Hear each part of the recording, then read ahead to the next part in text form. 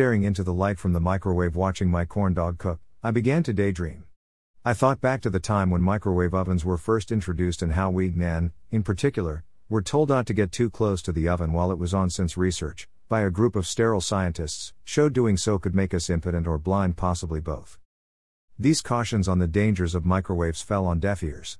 They were the same types of warnings we ignored from our PE teachers as pubescent boys about masturbation, coveting girls' bodies, and lewd thoughts about sheep. Despite these warnings, there were those of us who would stand right up to the cooker with our crotches pressed against the glass so our boys could watch while our top ramen dinner cooked. The man logic seemed to be it was a quick and cost-effective solution for birth control.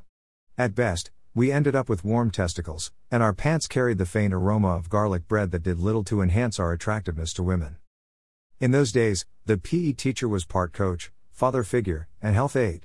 His job, as well as forcing us to climb up a 20-foot rope to touch the top of it with our bleeding hands, was to sufficiently frighten us about the dangers caused by impure thoughts and any attempts to look down the blouse of a heavily endowed female.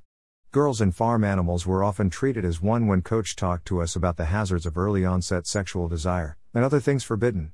For years after the 6th grade, I wasn't able to look at a leg of lamb or a pork loin without feeling a little bit dirty and tawdry.